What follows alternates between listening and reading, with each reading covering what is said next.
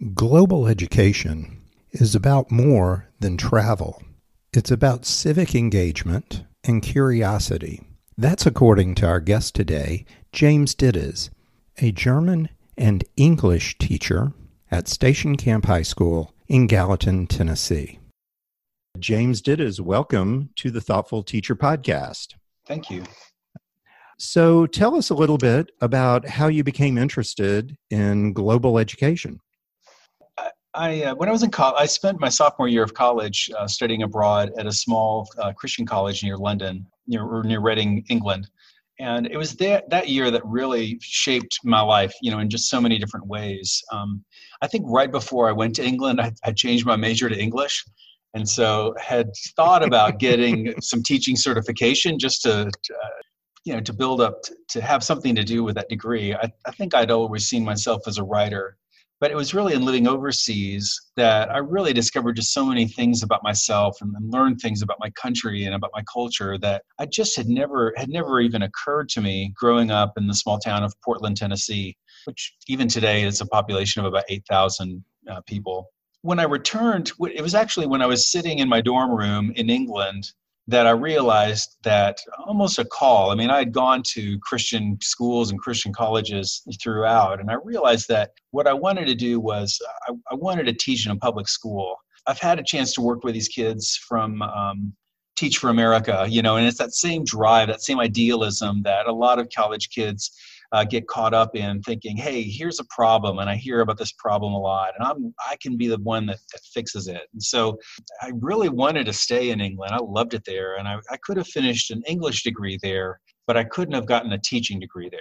And so I chose to come back to my undergraduate college at Southern Adventist University there near you in Chattanooga. Oh, okay, yeah. And finished up my degree and did my student teaching in a public school and prepared myself to get into public education that way. Well, I really went through two stints as an educator. My first stint was in Arizona, and I taught there for 4 years English, and it was a wonderful experience. Culturally, it was an experience of just melding into a place that I had no business being. Okay, this small town boy from Tennessee going to Arizona. We're in a school where 85% of my students were Latino. And they had a completely different cultural focus and a completely different cultural background. And yet, I was able to kind of use some of these skills that I developed overseas to really integrate myself with them. Now, I left teaching after that, mainly because I wanted to live overseas. And I had an opportunity to work in international development. The one country that I thought I was going to go to, I tried to move to Pakistan 6 months before they tested a nuclear bomb. And I don't recommend that, or moving to Pakistan. Yeah. But I did get to work with refugees in Albania during the Kosovo crisis. Oh, and wow. That sent me to work. Later, I'd work at Catholic Charities in Nashville, helping to resettle refugees. So this became an issue that was very, very close to me. And eventually, when I did return into teaching, in the back of my mind, I always had these international experiences, and this knowledge that I had learned really when I was out of the fishbowl. Mm-hmm. I'd learned more in the big ocean than I had in the tiny fishbowl. So I've taught here at Station Camp High School here, and it's a suburban school near Nashville, Tennessee. I've taught here ever since 2004. I sponsored our Model UN Club. Mm-hmm. Anything that was international, I went for. Right. And then later, I got an opportunity to teach German, and so I began teaching that about 10 years ago now. Okay, and you teach German and English, correct? Yes, I've taught English throughout my career. German for the last 12 years. And only in the last 2 years have I taught German more than English. So I now this year I'll teach 5 classes of German and only 1 class of English. So it's been a big change for me.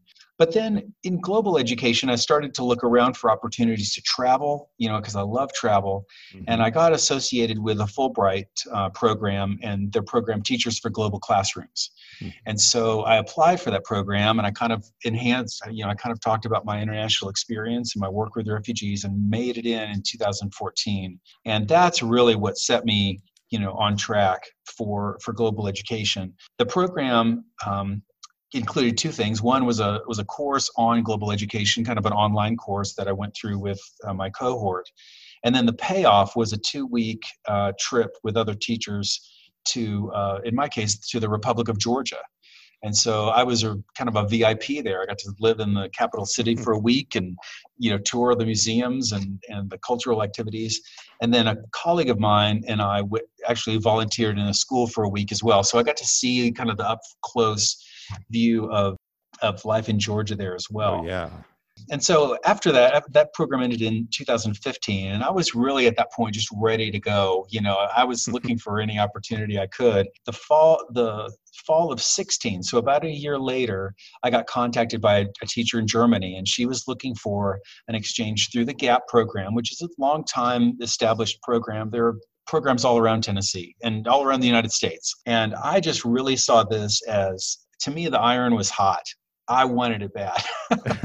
And so, talked to my administrator. Of course, by this point, he and I have worked together for many years. I mean, by that point, 13 or 14 years. So he knew me well enough to know if he could trust me with an exchange like that. And that's really where I am now. I run an exchange every summer. I invite. So, I was about to say, if you could tell us just a little bit more about what the exchange program looks like. Mm-hmm. Obviously, this year, with COVID-19, it's probably on hold or suspended. Right. What has it looked like in the past, and we presume will again soon? Well, I love the GAP program because it's a school-to-school exchange, and teachers do get a lot of opportunities to travel. There's a lot of travel companies that recruit teachers to lead trips to Europe or Asia. Right. But the GAP program is a school-to-school exchange. So the school that I am partnered with is in a city called Ingelheim am Rhein. It's about 40 minutes west of Frankfurt, Germany, right on the Rhine River. And as a match, it's just a perfect match. I mean, my community is a community of about 30,000 on the Cumberland River outside of Nashville. Ingelheim is very similar. I couldn't pick a better German town. But they will send their students over here for about 3 weeks every year around Easter. And the kids that are in the program, their families will host the German kids for 3 weeks. The Germans will come to school with the kids every day and go to our classes. They'll travel with the families, but the focus of the program is very much on just living in the United States. Right. So they're not staying in a hotel and just coming to your school. No, they're staying in a room in the family's house. And then the families organize parties for them. They might take them to here in Tennessee, they might take them to Gatlinburg or Memphis, just someplace within driving distance to show them this part of the United States. And then after school gets out in May, they're still in classes in Germany. And so I'll take my group, it's a group of about 16, I'll take them to Germany. They live with the same host families, live with the same kids, just get to experience Germany. And we were able to do that in 2018 and 19. And then last year, this summer, of course, we were planning to. We had the matches all together. And then, of course, the program was aborted about 4 weeks before they would have arrived. So it was tough. And, people are asking me if we go next year. And I've kind of set a deadline of January. If something miraculously opens up by January, hey, I'm diving in and taking the group. But again, I don't think any prediction about COVID has come true. It's difficult to even know what to even think, and I know that's got to be tough for the students that are involved in doing this. Here's where the training in global education pays off. And again, I really give a lot of credit to the Fulbright program. Into the IREX, which is the agency that they work with. But so what do you do when you can't, is there anything else to global education than traveling to exotic places? Right. And that's one of the things that, that I wonder about is, if a school can't afford to do this, and I don't know how your program is funded. A lot of schools may not be able to do quite so much travel. Do you have any ideas for folks that might be in that spot?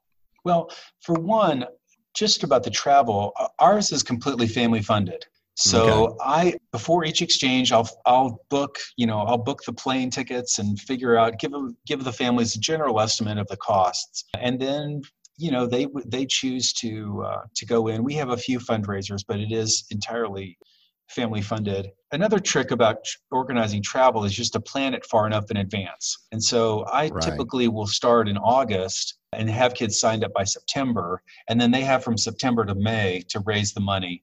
Last year, we were going to charge about $1,700 most of that was airfare, but then we also paid for a week. But what I would say for schools that just aren't, maybe they're too far away from an airport, is that the key to global education is more than travel, is to globalize everything. And that begins with the objectives. What are the objectives of your German class or your Spanish class? And then how do I make those objectives global?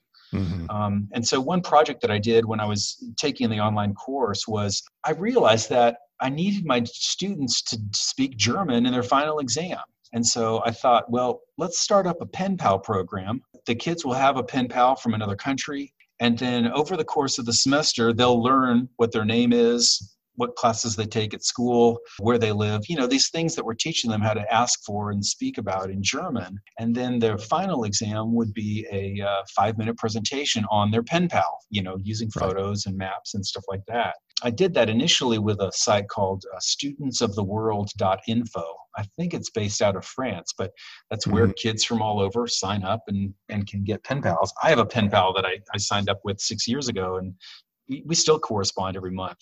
But then later when I got the school program, then it became easier. Now I've got a teacher in Germany who's recruiting kids and saying, hey, you need to write a letter to, the student in Tennessee. And so that's actually where I've been working this year. Even in my English class, it dawned on me last year that I really needed to make my English class more international. So I always begin the class with an essay, what is an American? I have a unit where we talk about different views of America and things like that. And so this year I assigned the same essay, but I told them, I'm taking your essay and I'm going to send it to Germany, and I'm going to let these German kids read what you think an American is. And immediately I've got more of the kids aren't just writing an essay for their English teacher.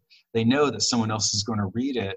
And the goal is that the Germans will actually now write them back with questions that they have about the United States. That'll give me a chance to assign an argumentative essay. Which there is you go. Yeah. So I'll have the German kids assign the essay instead of me, and my students will want to write it. Right. Yeah. There you go. That's great. Mm-hmm. The German teacher texted me this week and was reading my students' essays because I'd sent them out. And several of my students had written about, Black Lives Matter was something that they thought really carefully about. And, imagine, being a German, a Brit or a Japanese, seeing this stuff on the news. I mean, this stuff is not just... even demonstrations are happening all over the world about it. And there's such an interest. And so for a German to get a chance to talk to an American kid, to an African-American kid about what is it like for you there? I mean, what is it really like, because we all know that the media, we all have to filter our media, and we all know that the most authentic voices are the ones that are actually experiencing it, not. So here's a really great chance to kind of, link these two sides. I'm just so excited about this program. That's really good. And I love the idea of having that exchange, no matter who, in your English classes as well as part of it. My travels, I guess it comes back to, I'm always curious about people like you who do bilingual teaching. What your thoughts are about the way we teach foreign languages in the U.S. in the first place. And I got a follow-up about foreign cultures and geography. One of the things that I've noticed traveling also is that everybody I met in Britain where they speak English also speaks either German, Spanish, French, often 2 or 3 different other languages. Mm-hmm. Here in America, unless you have a family member who is an immigrant, that just doesn't happen very much. And I wonder what your thoughts are about the way we teach foreign language in the U.S. Should it be earlier? Should it be elementary as well? Well, that's a really good question. I mean, I'll just say that for me, my motivation for learning a foreign language really was more just historical. My family had migrated from Germany at one time, and like all Americans, I was kind of curious about, hey, why did they come here? Where did they leave? That's not a very strong reason to learn, to learn another language. But that was what started me on it. I think that language is taught best here in America in the immersion programs. Mm-hmm. I've heard of great Chinese immersion programs, Spanish immersion programs. We have German immersion programs in the U.S. as well. And in an immersion program, it's sink or swim. You have to learn it. One of the disadvantages that we have with learning foreign language here in the United States is that for many parents, and of course, I think parents drive demand for language learning, in the younger grades, language is it's a worthless ticket almost. I mean, we Right. have a huge country, and you can drive for 13 hours and get out of your car and someone's still going to speak English. Well, times I've been to Mexico, everybody I meet speaks English also. And, it's not a worthless ticket, I want to emphasize, but, imagine living in Belgium, just for an example. Right. You're half hour away from, you may live on the same street as a Dutch speaker, a French speaker, a German speaker, and an English speaker. Mm-hmm. So you grow up just immersed in that and with that need to learn the language. So here as a foreign language teacher myself, especially teaching something that's not, most high school kids are going to take Spanish. Okay. Right. You're going to see it at a Mexican restaurant. I mean, it definitely is the most utilitarian language to learn if you're an American. Yeah. So I find that in my case, the exchange drives the demand. Okay. Once I had a program where I could tell kids, you're going to go to Germany and live there for 3 weeks, and you're going to make friends with a German person. The number of kids in my class almost doubled. I mean, just within a year of that. And parents are aware of this, and all of us. I mean, I speak as everything I do as a teacher stems from being a dad who wants to provide opportunities for my kids, right? Mm-hmm. But once that was available, that's when I really started to see demand go up. And again, it's not just for foreign languages, but if a chemistry program, if you have access to a university, or if you're able to exchange with a corporation maybe that's in your town, that's going to drive demand for people to do that. So I really do think that, I don't know, I just see exchange as really the heartbeat of foreign language and of learning, not just in my classroom, but for many, many classrooms. Yeah, because the other thing, before we got started, we were sharing a couple stories about travel also. And so many Americans do not really even have the opportunity or the need even to get a passport. Mm-hmm. That's right. I sometimes get a little bit concerned that sort of feeds this idea that, as Americans, we have that we're different. And I don't want to get into, a discussion about American exceptionalism or not, but I do think sometimes that there's such a lack of exchange between Americans and people anywhere else around the world. And I worry, there's just not enough opportunity for students. And I try in my mind to figure out how to solve the problem. And I just end up banging my head against the wall because I can't think of enough ways. So right. Do you run into that too? Yeah. It was interesting when I was in DC for a convention with Teachers for Global Classrooms. When I was in the program, they had a representative from the State Department there who did a Q&A session. I asked her, I said, when I think about this program and you sending me to the Republic of Georgia, for example, or bringing teachers to Washington, D.C. By my estimate, I didn't tell her this, but they had spent about $10,000 per teacher, in this courthouse, in this cohort. And this was public money. I mean, this is the U.S. State Department. This is in their budget every year. And I said, why? I said, what are you getting from this? This isn't a gift. No money is a gift. And she said, we see this as an investment. There are people in China that want to buy products. There are people in India who want to provide services. And if an American has the language ability and the cultural sensitivity to go out and get that money, then that's money that comes back into our country, back into our economy. It doesn't matter where you are, whether you're Chattanooga or Portland or Gallatin or Boise, Idaho, as we were mentioned earlier. You are going to have, and Idaho has some incredible exchanges, by the way. You're going to profit from having a global sensitivity, especially in this connected world that we have. I mean, we ignore the world at our economic peril. Right. We're part of the struggle is, we ignore the rest of the world at our peril, our economic peril, but also maybe our cultural peril too. Well, one of the things that the COVID crisis this year has really allowed us to do, like earlier in our history, we saw states as kind of the laboratory of democracy. You've heard this expression that, sure. If Ohio tries something and it works, then Tennessee can copy it, or California. Right. Oh, yeah. But now in a global context, we can look at countries that manage the COVID crisis very, very effectively. Countries where people are now walking around without masks or going to baseball games, And so when I talk to people about it, it's very difficult to talk about this issue because it has become so politicized, and it will continue to be so, until the election. But I always ask them, how did Korea do it, or how did Japan do it? I just want to know how they did it. I don't know who their president is and what party he is. Right. I want to find out what worked. And I think when we look at it in that way, and in a more kind of a humble global way, we can say, hey, these are some things that I'll just say Italy did, to overcome it, or these are some practices in Spain. So having this global focus, allows you to cut through a lot of the silliness. It's kind of blinding, us here in the United States right now to react to facts or to things, to solutions that have been tested or that have been experimented with, in other countries, and economically as well, trade or manufacturing, labor relations. There are countries all over the world, welfare. There are countries all over the world that have been experimenting with this and trying to find the right balance, between them. And I don't know that any one country we should just copy, but we can still get those ideas. That's a great way to look at it. So if any of our colleagues are looking for a place to get started, what are some resources you could suggest? For teachers, I just really can't. Fulbright has a number of really great programs. I mean, their top shelf program to me is they have a program where they'll pay you to go to another country and research, for 6 months to a year. But they also have a lot of really great short-term programs as well. I did the Fulbright Teachers for Global Classrooms.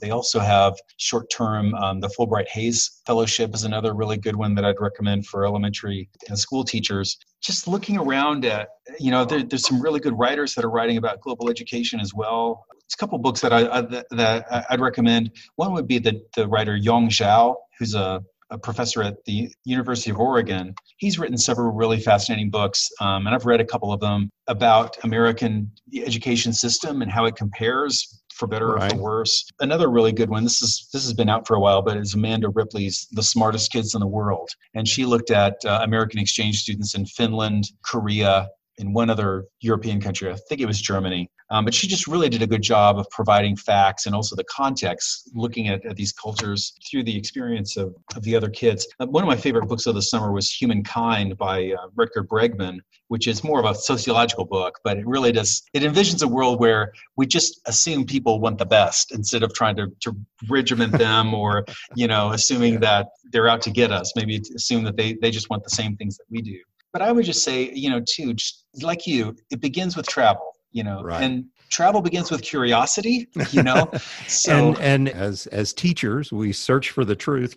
Our profession, I don't think, does enough to encourage curiosity sometimes. Yeah. No, you're absolutely right. So that's interesting that you bring that up. Well, I think about myself as a young man in that dorm room in England, when I really made my decision of where I wanted to teach and how I wanted to teach.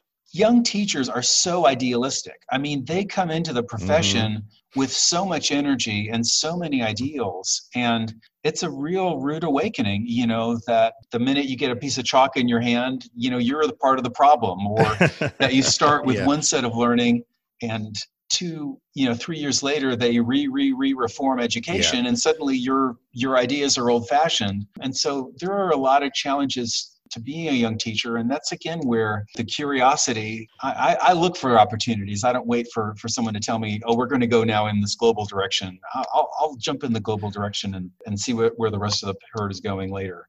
Great. Well, thank you so much for joining us. We definitely will make sure and include on the website some of the links that you suggested and the books as well. Once again, James Dittes, thank you very much for joining us today.